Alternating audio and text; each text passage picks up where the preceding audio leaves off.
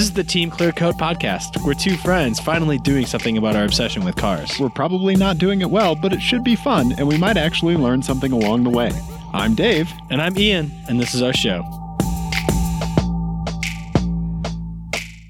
Ian. Hello, Dave. How you doing, buddy? I'm doing great. I'm even better this time. So we just got done talking to Alanis King, staff writer for Jalopnik. Alanis King. Yes. And we had a great discussion talking about cats, hell, and otherwise. Yep. BMW and their Apple CarPlay nonsense that they're doing. We learned a new word to describe a Fiat 500L. Yes. Besides disgusting. Yeah. And also we talked about car culture, women in car culture. Yeah. And had a really great discussion around all that stuff. So before you listen to the rest of this, go follow Alanis on Twitter. She is Alanis N. King on Twitter, and read all of her stuff on Jalopnik. She has a great voice, and she's one of the best kind of newer automotive journalists out there. Fantastic. Yeah. Yep. All right. Enjoy the show. Ian. Hello, Dave. We have a guest on our show today, Ian. We do. Somebody foolishly agreed to come on. Alanis King from Jalopnik. How are you? I am good. How are y'all? Excellent. Oh, that is fantastic to hear. So welcome to our blanket fort in my basement. Well, thank you. So before we started recording, you mentioned you were tooling around in a Hellcat hauling firewood. Tell us about that. It's actually not firewood. So my husband got the wild idea to build a TV stand. And we brought some wood out to my parents-in-law's house so that he could cut it because he does not have a table saw to cut it with. So we're just out here and he's cutting wood to make a TV stand, and hopefully that works out well because right now it's just a bunch of pieces of wood in my entryway at my house. Okay. All right. Yeah. Right now it's litter, and then eventually it'll be a TV stand.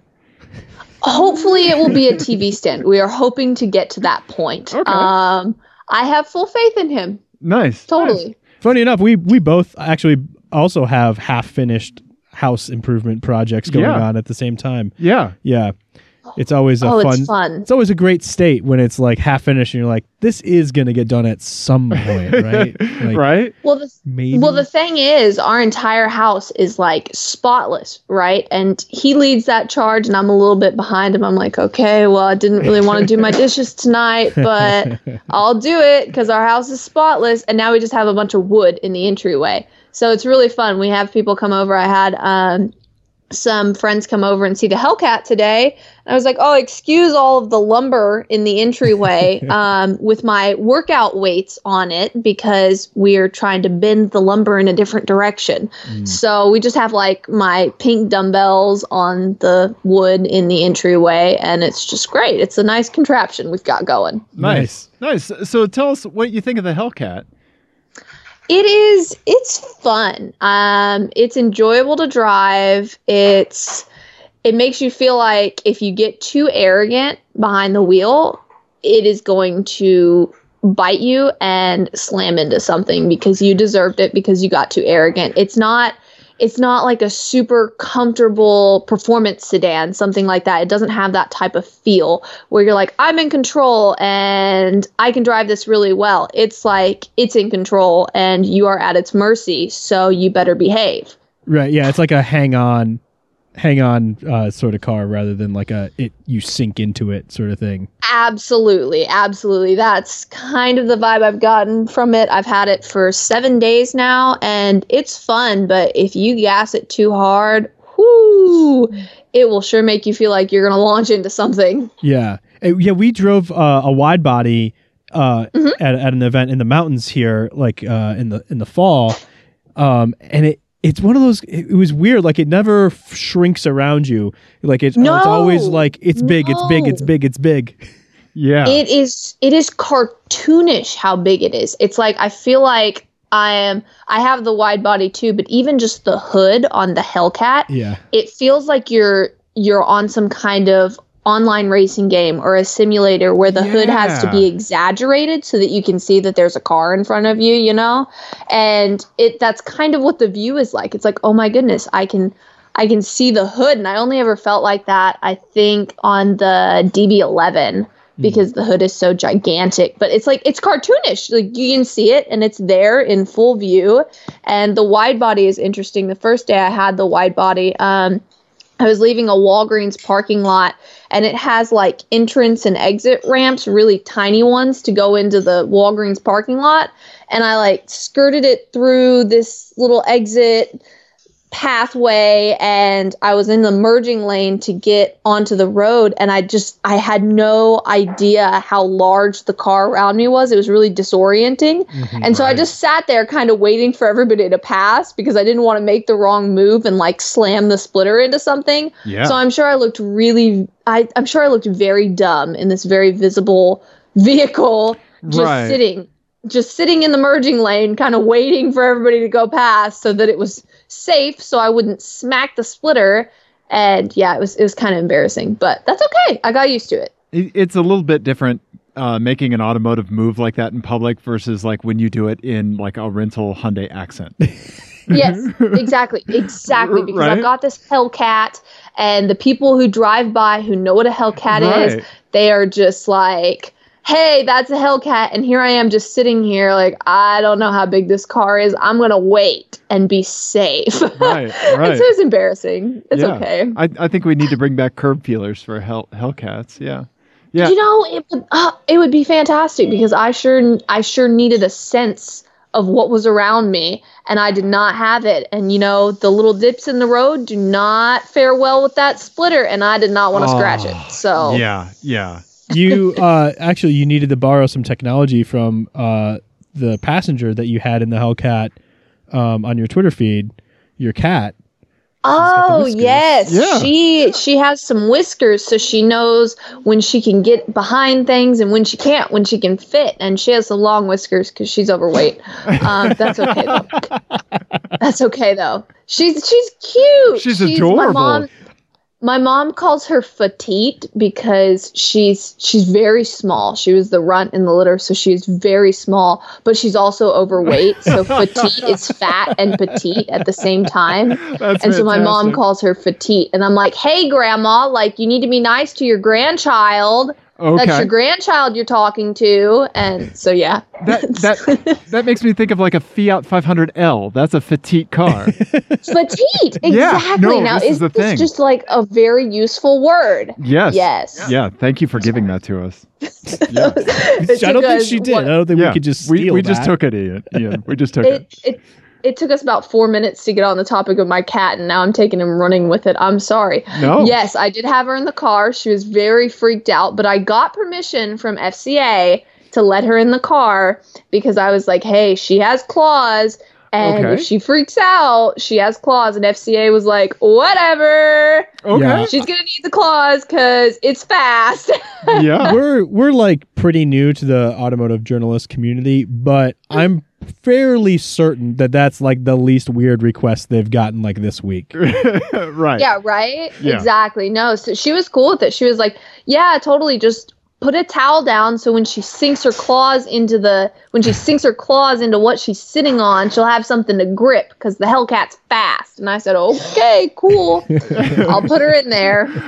They're going to start including like a seat cover for cats in the press kit. Right? Yeah. Yeah. Right? Uh-huh. Well, the good thing is it wasn't leather, so she was fine, and she actually did not poke one of her claws into anything. I was so impressed. I gave her treats, which is why she's overweight, because I was really impressed with how she handled it, because she was freaked out when I put the harness on her to get her in the car. But she Okay. was so good. She just did her little sniffing, and we took some pictures of her, and she was very well behaved. I think if So I I think if every time I didn't destroy the interior of a car, someone gave me a treat, I would also be petite. Right? Exactly. Yeah. So like she just, my bar is very low. I'm like, wow, you're so cute. You want a treat? Wow, you're still really cute. Like you haven't gotten ugly. Yeah. So you want another treat? Yeah. And so my bar is very low, but that's okay. And she also eats every time I eat. So like breakfast, lunch, and dinner, she gets treats and I throw them. And so it's a routine. And so she just gets a lot of treats, and It's okay though. It's fine. Yeah. It's a happy cat. It's fine. Yeah. I used to have basset hounds, and like the way that they look at you with their sad eyes, it takes every ounce of self-control not to just give them all of the dog jerky, Okay, in the world. exactly. And Yeah. her eyes are like permanently glued wide open. And so she just runs around the house meowing at you, and she has these giant eyes. And it's like, well, I guess if I give you a bunch of treats, you're going to be a wide body, and the Hellcat's a wide body. So it's like you match. So I it's like that. fine. Yeah. No, we're showing your Twitter feed picture on the video, and the one where the cat's like looking up with the widest eyes in the world is one of the best things I've ever seen. Okay, that's not a widened state of eyes. That is how she is. That is how she is all the time. Yeah, that's just Like standard. she's like that all the time. Just And full it's very moon. disturbing. Yeah, I like that. So does she like wake you up like on your face in the morning, like with just completely wide open eyes, like? Surprisingly not. So she's very much in a routine. So she knows that I wake up for work before my husband does, because I work on East Coast time and he works on Central time. And so she knows that I get up before him, and she just lays under my left arm all night. And when I wake up, she gets up because she's like, oh, face washing time. I get to drink out of the sink. And so she takes off and gets up on the sink. But on the weekends, my husband gets up before me. And she doesn't like that because that's out of her routine. So she gets on the dresser and she stares at me and she meows until I wake up. And I wake up and it's just like two giant green eyes staring at me from on top of the dresser. And then she keeps staring until I get up. Like if I check my phone or something, she just sits there and stares. She's like, Mom, we have not had breakfast yet. Mom, you need to get up because I need my treats for breakfast. I like that. Has your cat been in any other cars, any other press cars? Or is this just cat and no, Hellcat? No, because when I had the S4, it was a leather interior. The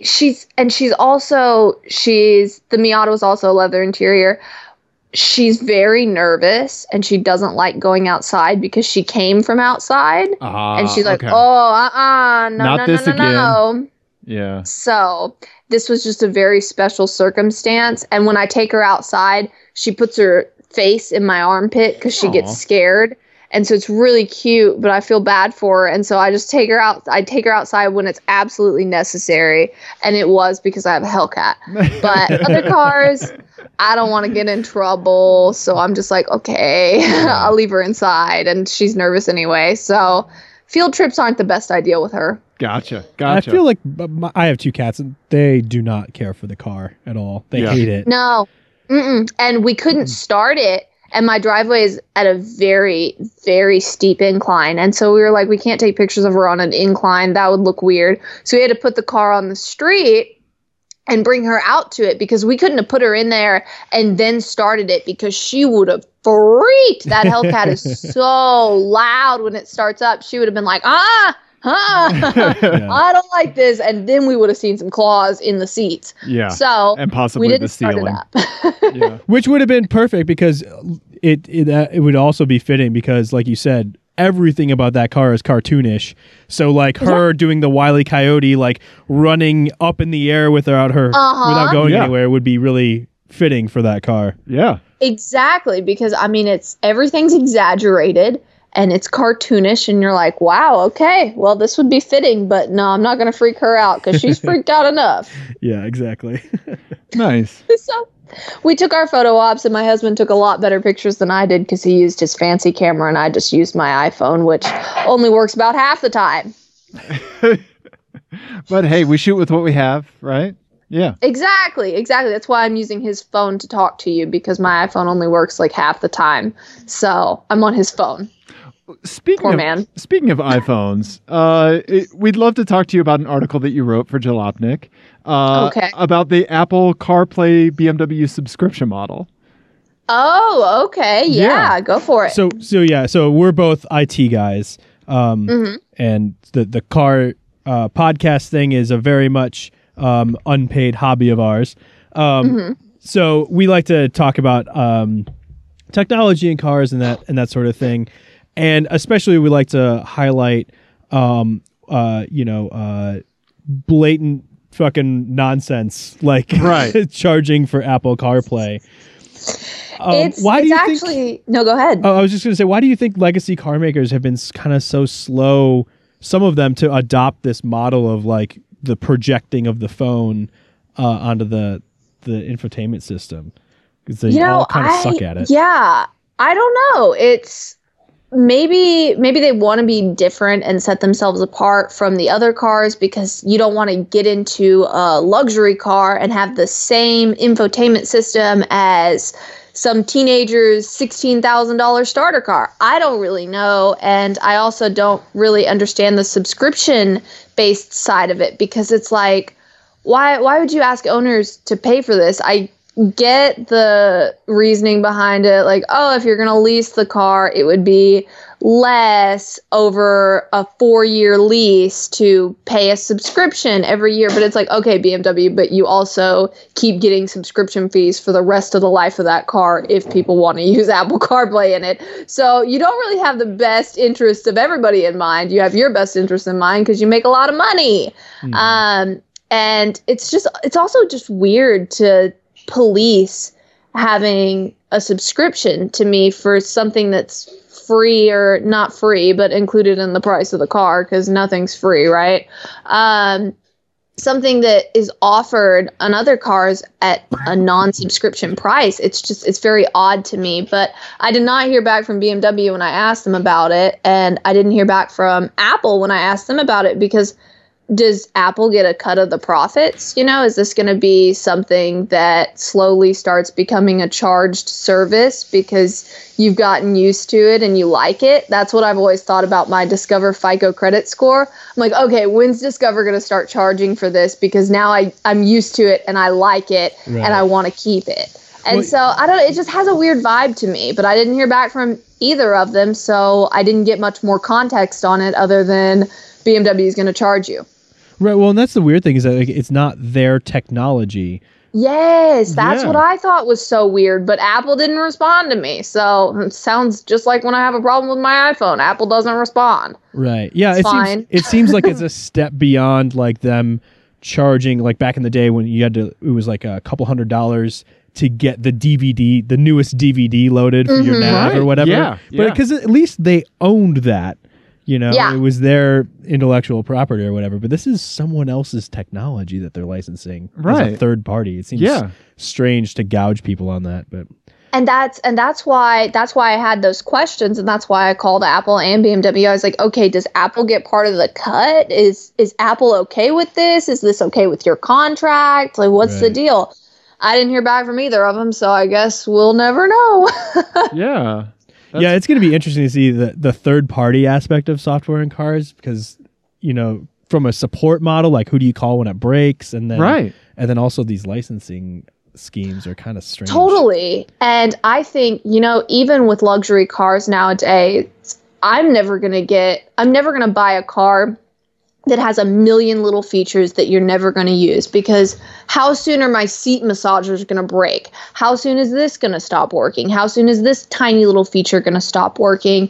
And I'm just not into that because when you have a million little features that people don't always use anyway, that's a lot of maintenance. Yeah. And I'm just not big on that. Like seat massagers are cool and all those little features are super cool, but I mean, how often does that break? And then do these car companies, do they get other people to come repair this? Do they repair it? Like, what's the deal? And so it's a lot of complication to me. Even my mom, she's looking at a new Indy Miata. And I was like, Mom, the RF is really cool, but that's a lot of little parts that could break. And you would probably be better off getting a cloth top because she's going to have a convertible no matter what. And I was like, I know it's not as cool, but I would get a cloth top because that's a lot of little motors that could break at any point. And if you're out of warranty, you're going to be mad. And so for me, it's like the simpler, the better as far as technology goes and as far as like the actual physical components of the cars go, Yeah, absolutely. I think we're both, more into analog cars, although you've kind of same. Yeah, Dave's kind of gone to the dark side with the luxury car lately. It's a luxury car from 2006, so I have a 2006 Infiniti M45. So it's at an odd era of, the nav is completely outdated, but I just turn my phone sideways and put it up in the cubby, and that's my nav, Yeah. Totally. And like when I turned 16, my mom, who has all the fun cars, right? She has her Miata. She has a Hyundai Genesis from before Hyundai became Genesis. They were trying to clear out all the inventory from 2015 because the Genesis cars still had the Hyundai logo on them. Yeah, we watched you drag race that car with your mom. That was awesome. Yeah. So that's her car. Has a big V8, and then she has an NC Miata, and she wants an ND, and I want her Miata, but she won't sell it to me for the right price. So, we're just talking about that. And she's always had the fun cars, and when I turned 16, it was like, okay, you get the family travel car. We're gonna get you something that gets 40 miles to the gallon on the highway so we can take it on trips. So I got an Elantra, and I love my interior because it's all analog. And when we were picking out the car, it was a $2,000 option to get a touch screen in the car. And I was like, this is too distracting. I can't, no. I don't want to do it. I don't want to do it, Mom. And when you're 16 and your parents are offering to buy you a car, you're going to try to milk all of it, right? I was like, no, not that option. Not into that. Yeah. I want the analog car because I don't want to poke all the screens and stuff. It's just, I've gotten more used to it now that I drive cars for a living, but at the time it was like, this is dangerous. I don't like this. So totally in favor of analog. For sure. Yeah.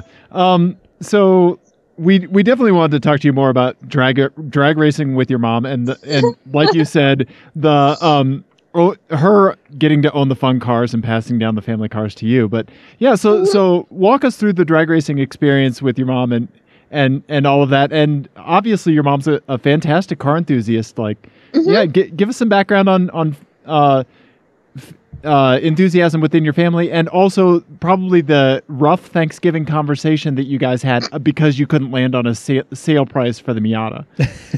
So, my mom has always been into cars. Her father was really into cars. He did even some local racing, and she had some of his, she had a lot of his trophies in an older house that she had. And I don't know the story exactly, but they were like renting it out to somebody or something. Somebody stole all the stuff from the attic. So she lost a ton of childhood stuff, including all of his local racing trophies. Oh, no. And so I never got to see them, and it would have been so cool. But he was into cars. She was into cars, and she's always been more into cars on the surface. So she's like, I want a manual transmission. I want a really fast car. She's not into doing her own maintenance or anything like that. She's like, oh, forget that. Take that to the shop. Like her NA Miata, it got to the point where there was too much maintenance on it. She didn't want to do that anymore. And so she traded it in and bought an NC, and somebody ended up buying it, I think, to race it, the NA, but she loved it, but she just couldn't keep paying for the maintenance, and she wasn't going to do it herself because she's very much like, I love driving cars, all that other stuff, forget that. I'll just pay somebody to do it. Yeah. Driving is better than fixing. Yeah. I agree. Yeah. And so that's been her thing, and she's always been into cars. But me, I was not really that into cars when I was younger. It didn't really cross my mind much. My mom wasn't super outspoken about her thing with cars because she always got a lot of flack for always buying new cars. And so it's not like she totally embraced it all the time, I think. And so I didn't get that total absorption into cars because my mom was like, oh, I'm going to buy a new car. I don't want to talk about it because then people are going to talk back and say bad things about me because I'm buying another car. And so I never really, when I was little, I didn't get that car experience from her. And it actually ended up, we went to a NASCAR race in 2009. We got some free tickets through her company. And we went, and I was like, this is the most incredible thing I have ever seen in my entire life. I don't know a thing about cars. I don't know. I have no idea what's going on, but these cars are loud and they smell like gas and tires, and I'm into that. And that was the point at which I was like, I'm going to work with cars for the rest of my life. That's awesome. And I had no idea what anything. I was like, Mom told me that NASCAR race cars were V8s, and I said, "Oh, okay. So is this a V4?" And she was like, "No, that's not a V4. No, that's not really a thing, Alanis." And of course, V4s are a thing. They're just very rare. But I had no idea what was going on. You know, I had no knowledge of cars. And it just became a very steep learning curve of, I'm going to learn every single thing I can possibly learn, because now that I've been exposed to this is what I like. And so it's been a very steep learning curve. And sometimes do feel behind, because you're like, I haven't been into this since I was 3 years old, you know? Yeah. But it's all a learning experience, and I am obsessed with cars, and I'm obsessed with racing, and so is my mom. So it's really fun. We get to embrace that. And yeah, we did get to go drag racing. That was a blast. But I kind of had to tell her a little white lie to get her out there. I told her that people just bring their casual daily drivers to drag race them at Texas Motor Speedway on Friday nights. Uh-huh. I was like, don't worry. It's gonna be just like yours. There'll be sedans out there. It'll be fine. And we get there, and it's like people are bringing their cars, their LS swapped cars in on trailers and stuff. And as soon as we pull in, she's like, "Oh no, you lied to me." I was like, "Oh, I'm sorry, but we're already here, and it's been a 4-hour drive, so it's okay." And she was like, "This is not fair. We're going to lose so badly. It's going to be so embarrassing. I am so upset. You put me up to this, and you didn't tell me the truth." So she just went around telling literally everybody there that I put her up to it, and that I didn't tell her the truth. Nice. I like that she was focusing on the competitive aspect of it as well. Like that she was mad. That she was upset with not being able to be in a position to win some races. Yeah. She was mad, and we thought we were going to do a little bit better than we did, and we didn't. It was okay. We're like, we'll be fine. It'll be okay. But no, we lost a lot. But it's okay though. Given the fact that you were in a Hyundai Genesis, you were one of the few cars that drove there and also drove home without purging any oil or anything else from the Hey, exactly. Yeah. I actually, when I raced it once, my mom was watching from pit road, and I got up to the starting line, and somebody was like, "Is that a Hyundai?" And my mom was like, "Oh," I was so embarrassed. So I had a similar experience a long time ago. I had a 91 Taurus SHO, and I took a drag racing, and it was a shit box because it was already really old at that point. And I pulled up to the gate, and they were like, "Okay, it's $7 to watch." And I was like, "No, I'm going to race." They were like, "But no, it's $7." and I had to have an argument with them that I was actually going to be running this car. And at one point, there was a wave. I could hear from the start line a wave of laughter from the from the stands. It was that bad. Nice. And then I won that race. It was against my friend who was in a Civic, so it really wasn't that great. But still. That's okay. No, we had the same experience when we pulled up. All the people at the gate, like 3 different people were like, are you racing? Are you racing? And of course my mom took that and ran with it, right? She was like, "Well, let me just tell you." Dang it. Nice. Dang it, stop asking if we're racing. Of course we're racing. Just write the number on the car and we're going to go, okay? And so, she just took that and ran with it. And it was funny when I pulled up to race at one point, the guy doing the starting was like, "You're not going to be able to time me. I'm going to get you all distracted, basically, so that you won't be able to time me and cheat this." And so when he went to drop his hands, of course, I was like, he's not going to get me. It'll be fine. And so he starts talking about the female racer in lane 1 or whatever. And so I start listening, and he got me. He got me because he dropped his hands, and I was still listening to him. And I was like, oh, you weren't done talking. And so I had to floor it, and I lost that race because I got distracted because, like, oh, shiny thing. And yeah, it was okay, though. It was fine. I almost won it, and I got a really bad start, but I almost won it. Nice. No, that sounds like a fantastic day. I mean, exposing family dynamics to complete strangers at a racetrack, drag racing. Yeah, I mean what more could you ask for? Oh no, my mom and I, we very much, people think we're very entertaining together, and like that's just how we act all the time. And so we've had several different companies reach out to us like, hey, do you want to come do this? So we're going to try to set up a track day with Lotus with my mom and I. That is amazing.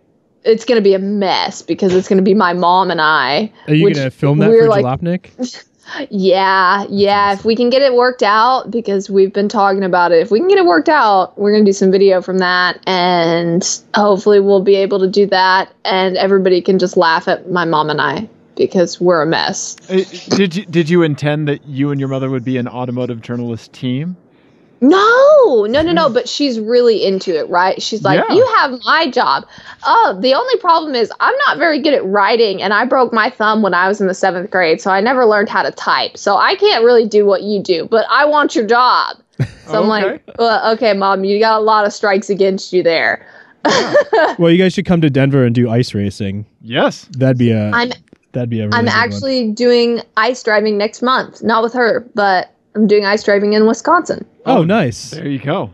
I've heard they have ice there. Yeah. You know what? I mean, I've heard it's kind of cold sometimes, like occasionally. Ice and cheese, I think, is right. Yep, right. And all the sausages. Yeah.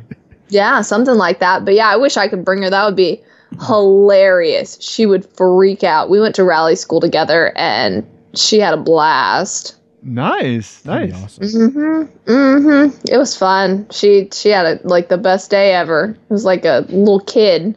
Yeah. It's like, oh, we're rallying. This is so fun. So how much of these experiences, like, how much does it add because you can see it through your mother's eyes right there? Oh, I love it because she gets so excited, right? Yeah, She's just like, oh, this is so cool. I love cars. Did you know I love cars? Oh my goodness, look at this car. And so it's fun. That's infectious. Yeah, have you taken her out in the Hellcat? I have, and she was like, oh, this reminds me of my Mustang when I was in high school, because she had a Mustang when she was in high school. It was her first car. Her parents were really wealthy. Actually, her dad had died before she got her first car, and so I never got to meet her dad, who was really into racing and cars and everything like that. He died when she was 13, and so it was after he died when she got her first car, which was a Mustang. And her dad wasn't alive, and her mom was like, you're not going to get a manual transmission. And so she was like, you are going to get an automatic. And my mom's like, dude, I've been like driving my boyfriend's car since I was like 13, and they all got sticks. It's fine. And her mom was like, no, that's not safe. And so she got an automatic Mustang, and she hated that it was an automatic. And her sister got a Mustang too, but her sister got a V6. And so my mom always makes fun of her sister because she got a V6. And so, but yeah, that's really her only regret, is that her first Mustang was an automatic. But my Hellcat's an automatic too. I was really surprised when they drove it up. I was like, what? Right. And so she had a blast. She likes it, and she had a lot of fun. She was like, oh, this reminds me of when I was in high school. It's so powerful. So that was cool. Nice. That's awesome. Well, I think we're gonna do a jarring transition to we're gonna play a quick round of FMK cars. Yeah. All right. Okay, so this is a game that we play on the show. It's based on the classic game of Fuck, Marry, Kill, except we play it with cars instead of people because we're nice. So the way it's going to work is we're going to give you 3 cars, and you'll have to assign F, which is you drive it for a day. M is your new daily driver, and K is it goes to the crusher immediately. Yep. Okay. So good. So I can use the letters, right? Because I am at my in-laws' house. Yep. Yeah, we were kind of thinking that. Yeah. Yep. Cool. Yeah. Good. I was trying to do some like speakerphone math there for a second to figure out how safe we were, but I think we're good. I think we got away with it. Okay. All right, I'm ready. Okay. Dave, do you want to go first? Do you want to do sure. your straight up one? Yeah. So let's see here. So in this one, the first car is a rally car. It's the Audi Quattro Group B rally car. Okay. And second car, these are all just straight up. Sometimes we throw catches on these, but this is just you're picking from the cars. Second car is a Renault F1 car. Okay. And third is the Porsche GT3 Cup car. Okay. Wow, that makes it hard. Okay. Let's go with F, the F1 car. Okay. You could do it for a day. GT3 is the M. Okay. All right. That'd be really fun. And let's go with, sadly, K, the Audi. Yeah. I think you may have made the right choice as far as longevity for your life. Yeah, longevity for my life. That was the goal. I'm trying to be very practical here. So I'm trying to be incredibly practical with my choices because it's not fun to live in a fantasy land, right? Right. Although I will say you did crush the only car with more than one seat. Yeah. So practicality may not be completely part of the picture. Okay, but I'm very much, I work from home. I'm a loner. I have a cat. Right. Because I work from home. So it's very much like I'm by myself all the time. Right. So it's okay. It's fine. It works. Well, and a race car with the Porsche, you can just totally bolt a cat carrier right to the floor in the passenger seat. Right. Exactly. Yeah, exactly. And I'm thinking like, all right, what's going to be the most normal to drive around in? Probably the Porsche. Let's go with the Porsche. And the headlights of the Porsche are just wide-eyed like your cat's eyes. So that makes sense. Yeah. Okay, like that's why her name is Portia, right? Oh, nice. I didn't know that. There you go. Portia. Yeah, her name is Portia. My cat's name is Portia, but it's spelled Portia, like Brutus and Portia from Julius Caesar, because my other cat's name is Brutus. Nice. Is she rear engine? Does she carry her weight and like right back her rear legs? Then, she carries her weight kind of everywhere. Petite, Ian. Petite. Yeah, and it's kind of funny because she's really like her back kind of sinks down because she was a runt, so she's just kind of silly. So her butt is higher than her back, and so she doesn't look much like a Porsche except for the eyes. Okay, gotcha. Nice. I think the eyes. That's close enough. Yeah, that's close enough. I think you chose well. Given if you'd F the F1 car for a day, like given other racing disciplines like NASCAR, F1, rally, like if you had to just kind of pick between, the popular racing, types, what if you had a shot to drive one of those cars for a day? What do you think it would be? Like Le Mans, F1, rally. Okay, drive for a day. Like, are we doing a track day? Am I driving it to the grocery store, or am I going to be like a racer in this series? Anything you want. You could have it at a completely empty track. You could anything. Driving into your high school reunion. Yeah. I have so many different reasons for doing different things with these vehicles. So I'm a big NASCAR fan at heart, right? Like NASCAR is my number one motorsport at heart because it was what got me into cars. Sure. But me, myself, I'm not big into making circles. Like I have an iRacing simulator and I would much rather run a road course on there than run a circle track. I love short tracks and stuff like that, but I prefer a road course. So, that's hard. For like a track day, I would probably want to do an open wheel car at a road course because I tell you what, racing those stock cars on that simulator is not easy. They're very hard to race on road courses, of course, because they're not really meant for road courses. They go in circles. Right. So if I were to do a track day, I would probably do an open wheel car on a road course. It could be, I would pick an F1 car most likely if I were going to pick an open wheel car on a road course because I have other rally experiences. And so it's like, I'd want to pick something that's way out there that you wouldn't really get to do. So if I were to do a track day, I would probably have an F1 car. Now, if I were to be a star in a racing series for a day, I would definitely pick NASCAR because it's just so, like, you don't have a lot of women or a lot of diversity at all in NASCAR. And so I would just make a scene, you know? Nice. Yeah, that's probably what I would do. It would probably be the most fun one to like make a stir in. Yeah, right. Yeah, exactly. To, like, and upset so Richard it would be Petty. fun. That'd be fun. Yeah, right. And I would be like, oh, let me just make a fuss about everything that's going on because I'm only going to be here for one day because that's my stipulation here. And so I would just, I would, it'd be fun. And then at the end of the day, just drop the mic. Yeah. Yeah, just drop the mic. Out. I would run all over everything. Yeah. And then drop the mic and then be like, all right, sorry. Like, this was my deal. One day. Bye. I think, definitely the NASCAR patriarchy needs that.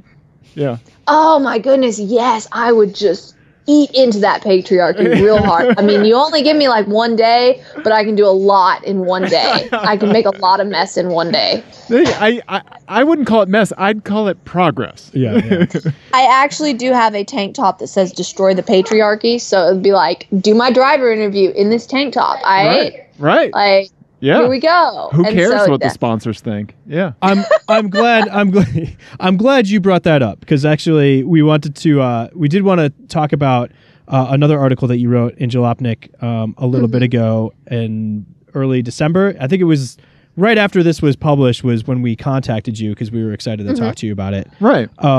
It's entitled "The Comments on This Video About a Lack of Car Girls or Why There's a Lack of Car Girls." And a couple of things that you mentioned talking about your own history really stuck out to me because it was the things that I was thinking about when I was reading your article. Mostly you were talking about getting into cars kind of late and finding that intimidating. And I think that's intimidating for anyone. Yeah. And then to also have that extra barrier of entry of misogyny, of having to deal with idiots, right? Makes that even worse. So, I don't want to give you just like a super open-ended question, but what do you think if you had to give the State of the Union for car culture?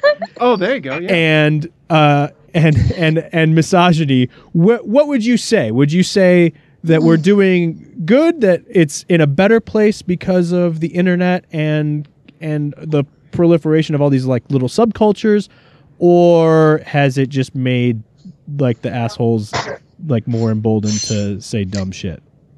Well, it's really hard to say because you have a spectrum. Like you have a spectrum with anything else. You have people who are great and wanting to listen to you and to understand and who can take that guilt of being like, okay, I'm a guy in the car industry and I've made these mistakes before and I need to recognize them in the future. And it's really hard to accept that guilt. Very hard to accept the guilt of having privilege in whatever community you're in. And so you have a very wide spectrum. You have the people who understand and they want to get better. And then you have the people who are like, women need to stay home. Right. Don't let them near the cars. Why would you let a woman touch your car? Women are meant to pose on cars and that's it.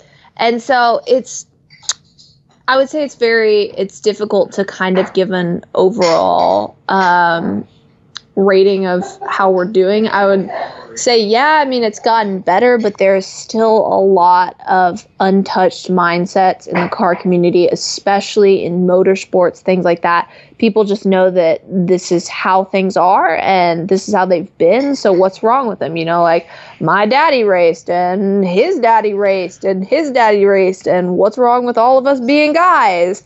And so it's hard. And that's kind of why my goal with what I write is to introduce these topics in a very gentle way. Like, listen, this is what I deal with. This is what other people deal with. And look, I'm not even close to having to deal with some of the stuff other people have to deal with. The more minority factors you put in, the worse people get treated, right, just kind of in general. And so I'm rather lucky that I am a white woman in the car industry. You know, at least that's a little bit more normal than being somebody else. And so it's hard. That's why I really try to introduce these topics very gently. Like, look, here's kind of what people do without realizing on a daily basis. You might not have any idea that it's not really okay to email me and ask me to marry you out of nowhere. You know, that's kind of weird. It's not okay if you abuse my contact and try to hit on me. And it's not okay if you make assumptions about my knowledge and you don't want to read what I have to say because you think I'm lesser because I'm a woman. It's some of these actions that people find normal aren't okay. And so I really try to introduce that, like, look, this makes people feel bad and this makes your community not nearly as diverse as it could be, and you're missing a lot of viewpoints. And some of it's as harmless as writing he as a pronoun for something like for just like a random pronoun that isn't referring to anybody, like a driver and his seat. Right. If I'm reading that and I'm a woman, I'm like, why am I left out? Right. Why can't they say there? Yeah. And it's something as harmless as that. And it also ranges to the people in the comment section who just berate you and berate kind of anybody and just objectify you and act horribly. And so it's like, it's always going to be there, kind of that I'm a woman, and people have different actions that they don't even realize they're doing, and some of them do realize they're doing. That's always going to be there. It's just a matter of everybody trying to make themselves better. And that's why I try not to be combative about being a woman in the car industry. I just try to go, hey, look, this is kind of what people do, and this is what I deal with. And so it's hard to give a rating of like where we're at. Of course, it's better than it used to be. Like, at least women can vote and stuff, you know? But it's not nearly as good and open and just nice as it could be. Like, it's difficult. I had to remove my phone number from my email signature the other day because people had abused it. That's awesome. So I took my phone number out of my email signature yesterday or the day before. God, that's awful. That's awful. Yeah, and but I will say that, like, at least there are now some venues in car culture, because I grew up like devouring every car magazine I could get my hands on, and I never remember any of these sorts of examinations of car culture happening. Right. You know, like we talked a couple weeks ago on the show about what we've dubbed the Clarkson problem, of like these. And basically, the Clarkson problem, as we defined it, was that Jeremy Clarkson in particular, and kind of a lot of influential auto journalists in general, are brought car culture to the larger culture and have introduced it in a way that, like, Roger Ebert introduced movies to the larger culture. Yeah. But at the same time, and there's a big but, like, his speech and everything else is so, problematic, to use the word. But like, at what point is he inhibiting the growth of car culture more than he is helping to grow it? I think we're almost at that I totally point. agree. Yeah. So, I mean, obviously we still have a super long way to go. And I think that one of the things that you brought up is that there are people in car culture that are making these kinds of mistakes and not aware of it, not understanding that that's something that bristles somebody. And just as part of our maturity, as our growing, our exposure to other people, we learn, just how we can be more sensitive and how we can do better when interacting and making ourselves more approachable to other people. And that's great, because allowing and the approach that you're taking, where it's non-combative, it really has a lot of traction with those kinds of individuals, because it doesn't instantly put them on the defensive, right? Yes. Right? It's the defensive is what's hard, because I mean, I've been in that situation, when I got into college and I took some sociology classes and they started introducing white privilege, you get on the defensive really fast, And so you have to be very careful with how you talk about people's privilege, because people are like, oh, no, I was born this way. I didn't do anything wrong. Everything's fine. And you get defensive really quickly. And being on the other side of that, I've kind of learned how I could better have learned and gone more quickly learning about my own privilege. And the less combative it is, the easier it is for people to kind of understand. Yeah, I think the quality you're describing there is humility, which is not exactly something overflowing from car forums on the internet. Yeah. Or car culture in general, really. Yeah. You know? And I have I wrote notes after I read your article, and the first note that I wrote, it was that it feels like because the thread that I noticed, that I recognized in the comments, because I don't get people calling me to ask me out. That's not something that I have to deal with. But the thread that I recognized was like the well actually nonsense. Yes, I get that all the time. Yeah. Well, actually. Right. And I don't know why we have such a bad time communicating to each other in car culture that like you didn't fall out of the sky knowing BMW engine codes. Exactly. Yes, exactly. Right? I totally agree. And I appreciate that. Yeah, I get well actually all the time, because it's like, oh, woman, let me tell her my knowledge, and it's like, come on. And the thing is, when one of my male colleagues makes a mistake, when they make a mistake in a blog and they correct it, it's like, okay, yeah, dude, no problem. You made a mistake. When I make a mistake, it's like, she didn't deserve to be here in the first place. Right. She doesn't know what she's talking about. Does she even know what a car is? Fire her, like get rid of her. She doesn't know what's going on. And it's like, okay, well, we're definitely held at the same standard, aren't we? Right. And I feel like a lot of the like combativeness that you even see on like car forums or in comment sections, even when it's not directed at a woman or anyone else, like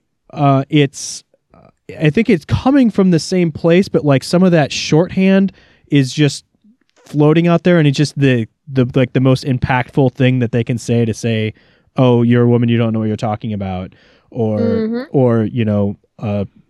making a car donk ruins it, or whatever. Those like casually racist things that are floating out there in car culture as well. Exactly. And we're working on a story right now about a donk contest, and we're like,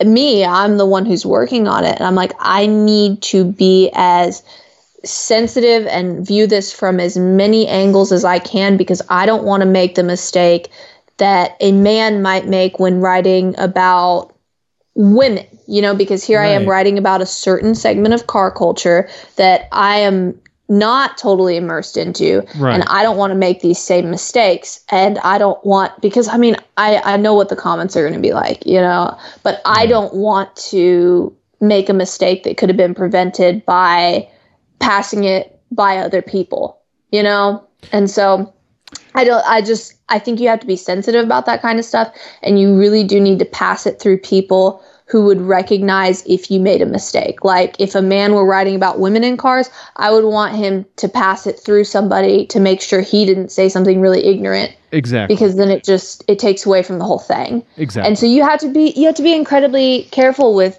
what you do, and it's a constant learning process. You constantly have to learn from the people whom you may affect with how you act. Like me, I'm not immune from making mistakes that could negatively impact people. Being a woman doesn't take that away from me. I mean, I have a lot of privilege myself that I may not recognize when I'm saying something. And so it's just a constant act of checking yourself, no matter who you are and no matter what really you're doing. You just have to check yourself and make sure you're not harming a certain segment of a population who may want to feel normal, basically. Yeah. Right.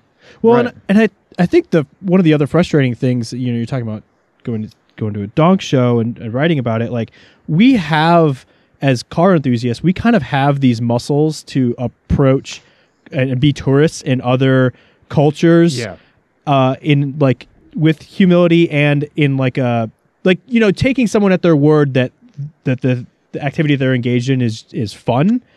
And and I feel like with donks and lowriders, for whatever reason, sports car guys can't go into those subcultures, can't be tourists there in the same way that they can if they have a friend who's an off-roader, you know? Right. And it's like you don't want to make this differentiation between people because we're all into the same thing. We like this stuff. Why not just embrace it? And if it's not your thing, like that's fine. It's not your thing. But don't make generalizations about certain types of people, certain segments of car culture.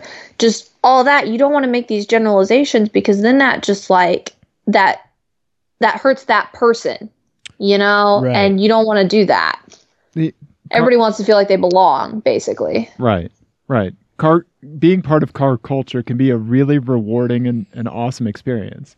And when especially like when you're seeing things like through your mother's eyes at the track, or when, you know, Ian, you have a 3.5-year-old, when you see like cars at Cars and Coffee through Nico's eyes, right, and having this empathetic enjoyment, right, for like just because something might not be your thing, like understanding that like yes, that is this person is in love with it, and that is awesome, and that shared passion for cars is a thing that lifts all of car culture. Right. And the thing is, a person doesn't have to know every single thing about what's going on to like it. You're exactly right. It makes you feel like such an outcast when you may have like a question about something and people are like, how do you not know that? Right. Wow. Do you know anything? And it's like, come on now. We cannot be super intelligent about every little aspect of every little thing. Like my focus is in racing.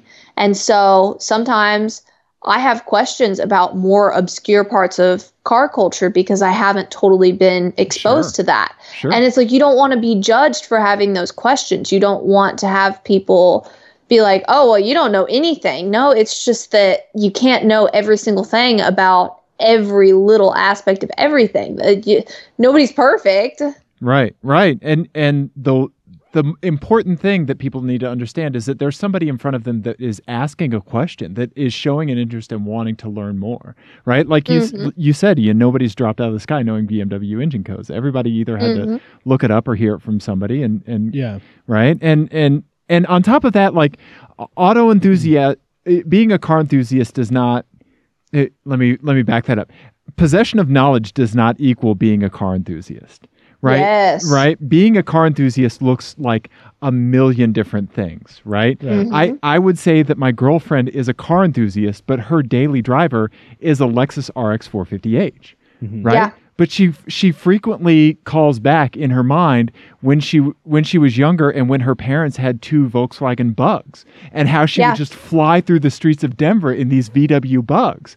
Like, you can't tell me that that's not car enthusiasm. Well, and it's there in the name. It's enthusiasm. It's not encyclopedia. Right. Yeah. Exactly. And like you said about your mother, she buys cars. She doesn't repair cars. She has mechanics do that. And segmenting off somebody that doesn't perform their own repairs or something like that as not being a car enthusiast is super harmful to the community as a whole. Exactly. And I feel like a lot of people don't see any wrong with it because it's hard to see wrong when you're not the person who's being wronged. Yeah. You know, when you're the person who, you know, every single BMW engine code ever, and you don't see wrong when you're harmfully affecting someone who doesn't have that same knowledge as you, because you're never going to be subjected to that. Right.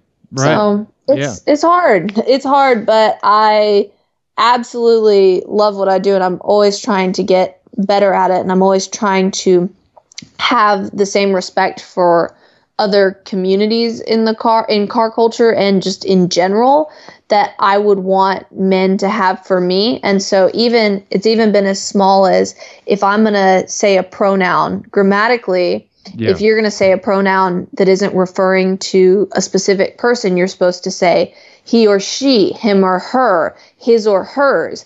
And I've thrown that grammatical rule completely out, and I always use they and their because it's not fair to people who have had questions about their gender, or who have changed their gender, or who may not completely identify with one or the other.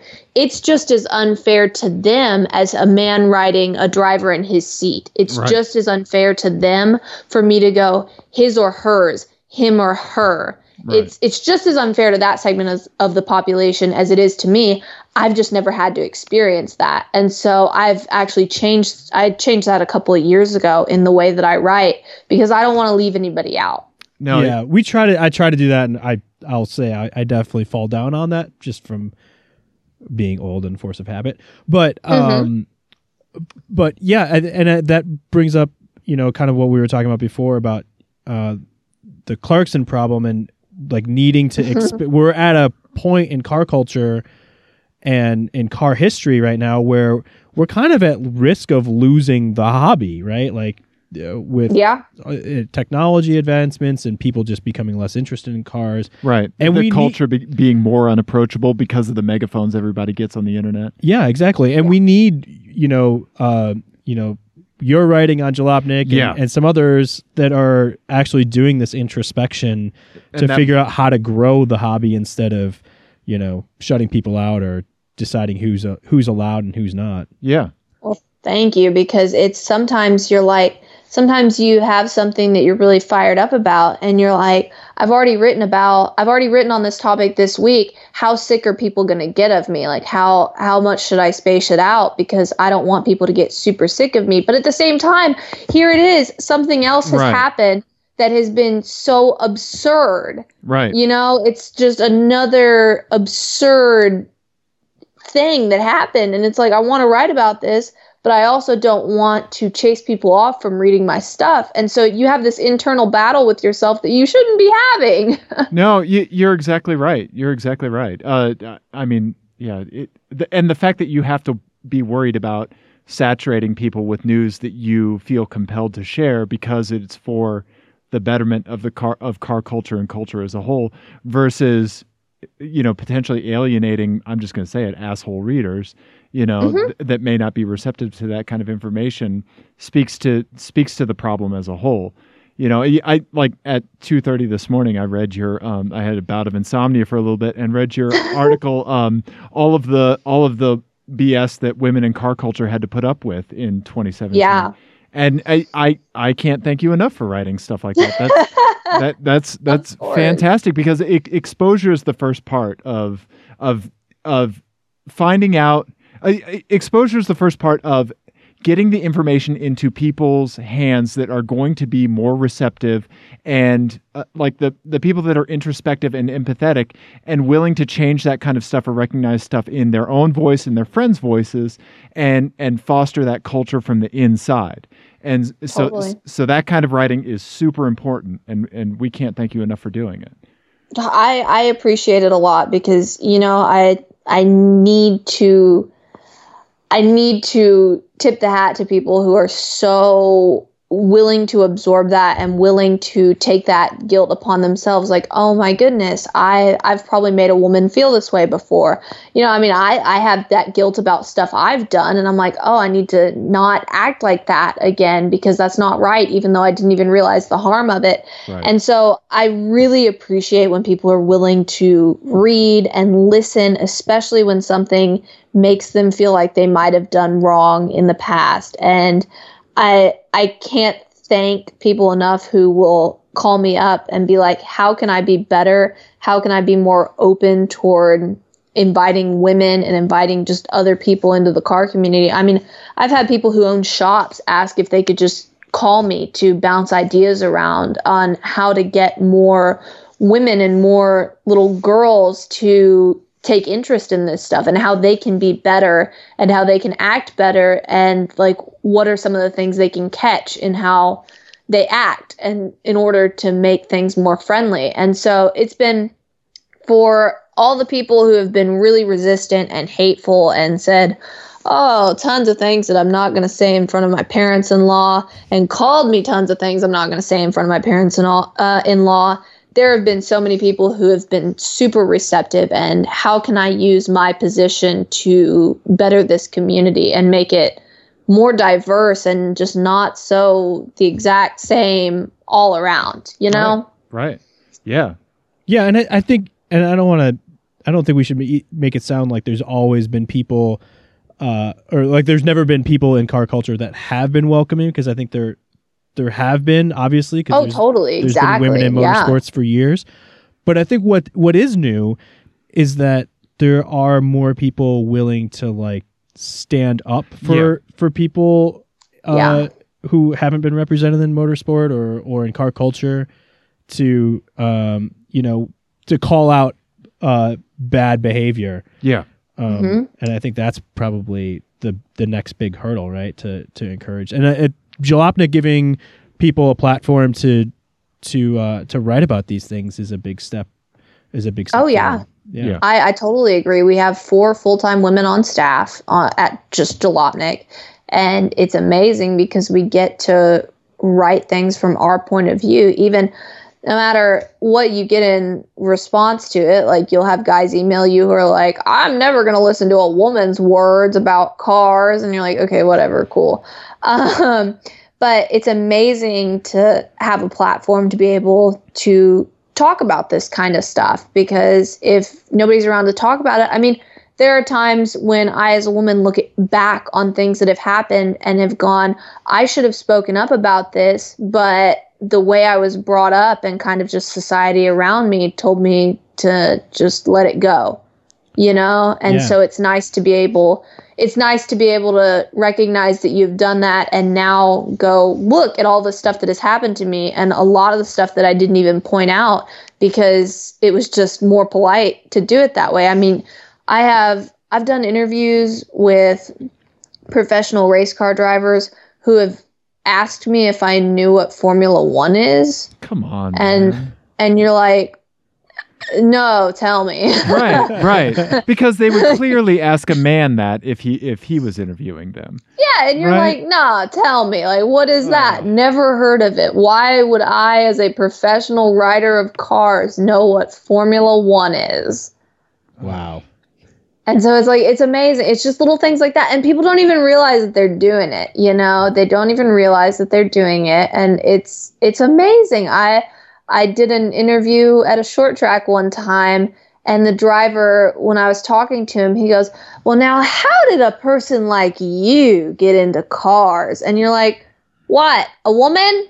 Right. Is that what you mean to say? Like, it's not smooth. It's not like whatever you're saying is not cute or smooth. And I mean, I've had to drop stories completely because story subjects have hit on me, and you're like, I can't do this story if you're hitting on me. It's not journalistic of me to do this story if you are using it as a way to hit on me, because obviously your intentions in reaching out to me for this story were not purely journalistic and wanting to get this story out. And so I've had to drop stories before because subjects have started hitting on me. It's like, would that happen to a man? No. One of those things that, like, about the internet, like, if you can imagine it, or like or culture, like misogyny and culture, if you can imagine that it could happen, it has happened, it is happening, and we need to goddamn and honestly it. I'm like kind of taking it back a little bit, because it's disappointing to hear, because one of our pet theories that we've been kind of working off of is that car culture online is pretty toxic and bad, but like when you go places, by and large, people are much, much better. But it's disappointing to hear that people are assholes in person too. The world it's hard, because in person, a lot of people are really great, but you still have people who question your knowledge. Like, I was thinking about it earlier today. I made some new friends where I live who are really into cars. One of the guys owns a shop. He's going to turbo his Miata most likely. And it's like, they treat me with so much respect, and they treat me like I know things. And it's so different to be treated with such respect and like not questioning whether you understand something, or like anything like that. It's like, it's just so different than sometimes than what you get a lot of the times. Like there's no doubt that these people respect me and they respect my knowledge of cars. And it's like, I love that. Right. It makes me kind of not feel like a woman in the car community. It makes me feel like just another person in the car community. Exactly. Like moving from like what like people would perceive as a tourist, right, in their environment versus as a person that is just part of their environment, right? Totally. Because and your goal. I was thinking about it. Yeah, and it's so freeing. But go on. Your goal isn't to be some, automotive encyclopedic god. It's just to be normal. It's just to be a peer. It's just to be a part of the culture, right? As is, my goal, as is Ian's goal. But it seems like people that are threatened by somebody that they might typically view as lesser than them, encroaching on that territory that they stand on, that's when they get especially upset and these horrible, whips come out. Yeah. It's interesting. You're women in car culture are not trying to take anything from anybody. No, we're not here to take anything. Right? And but it seems like a lot of people that react poorly to it are under the misconception that they are, that there's some kind of falsehood to it, and it's really upsetting. That culture is zero sum, right? Like that there's only so much car culture to go around. Right, exactly. Yeah, and they have to hang on to what they have, right? Yeah, it's like the person at work that would never like share like, oh, well, how does this, mailer get sent out? And like they would never tell anybody because they're worried about somebody because as soon as they tell somebody how it works, that's when their job could go away. Right? Yeah, exactly. And even I remember one of those comments in that post I wrote about the YouTube comments. Somebody was like, this is our man space and we can't have any women ruining it. And it's like, what is your man space? Like, what? I'm sorry. What does that even mean? Right. It's your space to be a man. Like, are you not a man every other moment of your life? Is there like, what's going on here? Right. If this is how you're defining your own masculinity, then you have a bigger problem. Yeah, exactly. Right. I was like, none of this even makes sense. I don't. Right. How do people write this stuff and and accept that this is how they feel?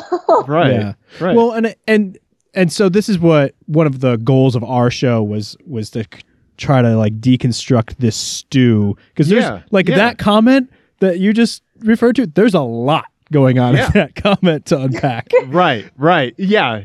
And I feel like, we're at this moment now in car culture that people are finally starting to pick through the stew that we're all swimming in, where there's like a little misogyny over there, and there's a little racism over there, and there's a little bit of... And we're saying, hey, there it is. We need to work on that. Right? There that is. We need to work on that. Right. So that's been one of our ongoing projects with this show. So we try to like reach out to other people who are kind of doing similar things. Yeah.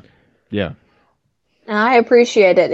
I am so glad y'all asked me to come talk, and I'm glad that you haven't gotten sick of my feminist rants on the car website yet. No, but because we talk about women in automotive culture a fair amount, because we want to stand against misogyny. We want to stand against any element that makes something that we love, car enthusiasm, unapproachable to somebody else, right? But ultimately, at the end of the day, Ian and I are just two guys sitting in a blanket fort in my basement, and we really need other voices to come in and to help us understand like what the language should be and all of this stuff. Well, and the idea that us two idiots are more deserving of a place in car culture than you or Steph or any other female journalist is pretty absurd, because we have no idea what we're talking about. Right. Yeah, no, totally. And it's really appreciated, because a lot of the time it's just like you're walking in on this culture where a lot of people don't feel like you belong. And it's like, it's just amazing what happens. I mean, I get confused for a driver's wife when I'm just trying to like be a journalist at the racetrack. And it's like, what would make you think that I'm married to a driver when I'm just here doing my job? Like, do you go up to a man and go, are you married to somebody? No. Right. I'm just here. Right. I'm here doing my job. And I mean, it's amazing the kind of stuff that happens. I've been doing media at events and you have men make comments about your appearance and things like that. And you're like, are you serious? Can I not just do my job? Right. We can't thank you enough for doing your job and for writing the things you write. We're so thankful for it. No, I appreciate it. I'm glad I have not annoyed you yet or anything like that. No. But we hear Hellcat noises, so yeah. This seems yes, like I am actually leaving my parents-in-law's house right now because it is very dark and I need to get home to my little Portia because she is probably lonely because I've been with the Hellcat all day. She needs her treats. I'm now heading out and heading home. Yeah, she needs her treats. Yeah. She needs her treats. She only got half of her dinner because I gave her some of her dinner treats because she was so good with the Hellcat earlier. And so she needs the other half. And so, I just climbed in my Hellcat and now I'm driving off. I have a 30-minute drive home. Okay. Right. Well, we will let you go then. Where can people find you on the internet or other places?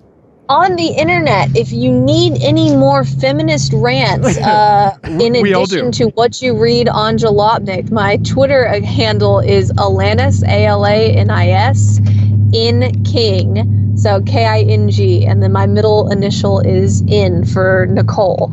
And so that's me on Twitter. And then other than that, I'm on Instagram at the same handle, and you can always find me at Jalopnik writing a bunch of random stuff and driving cars. And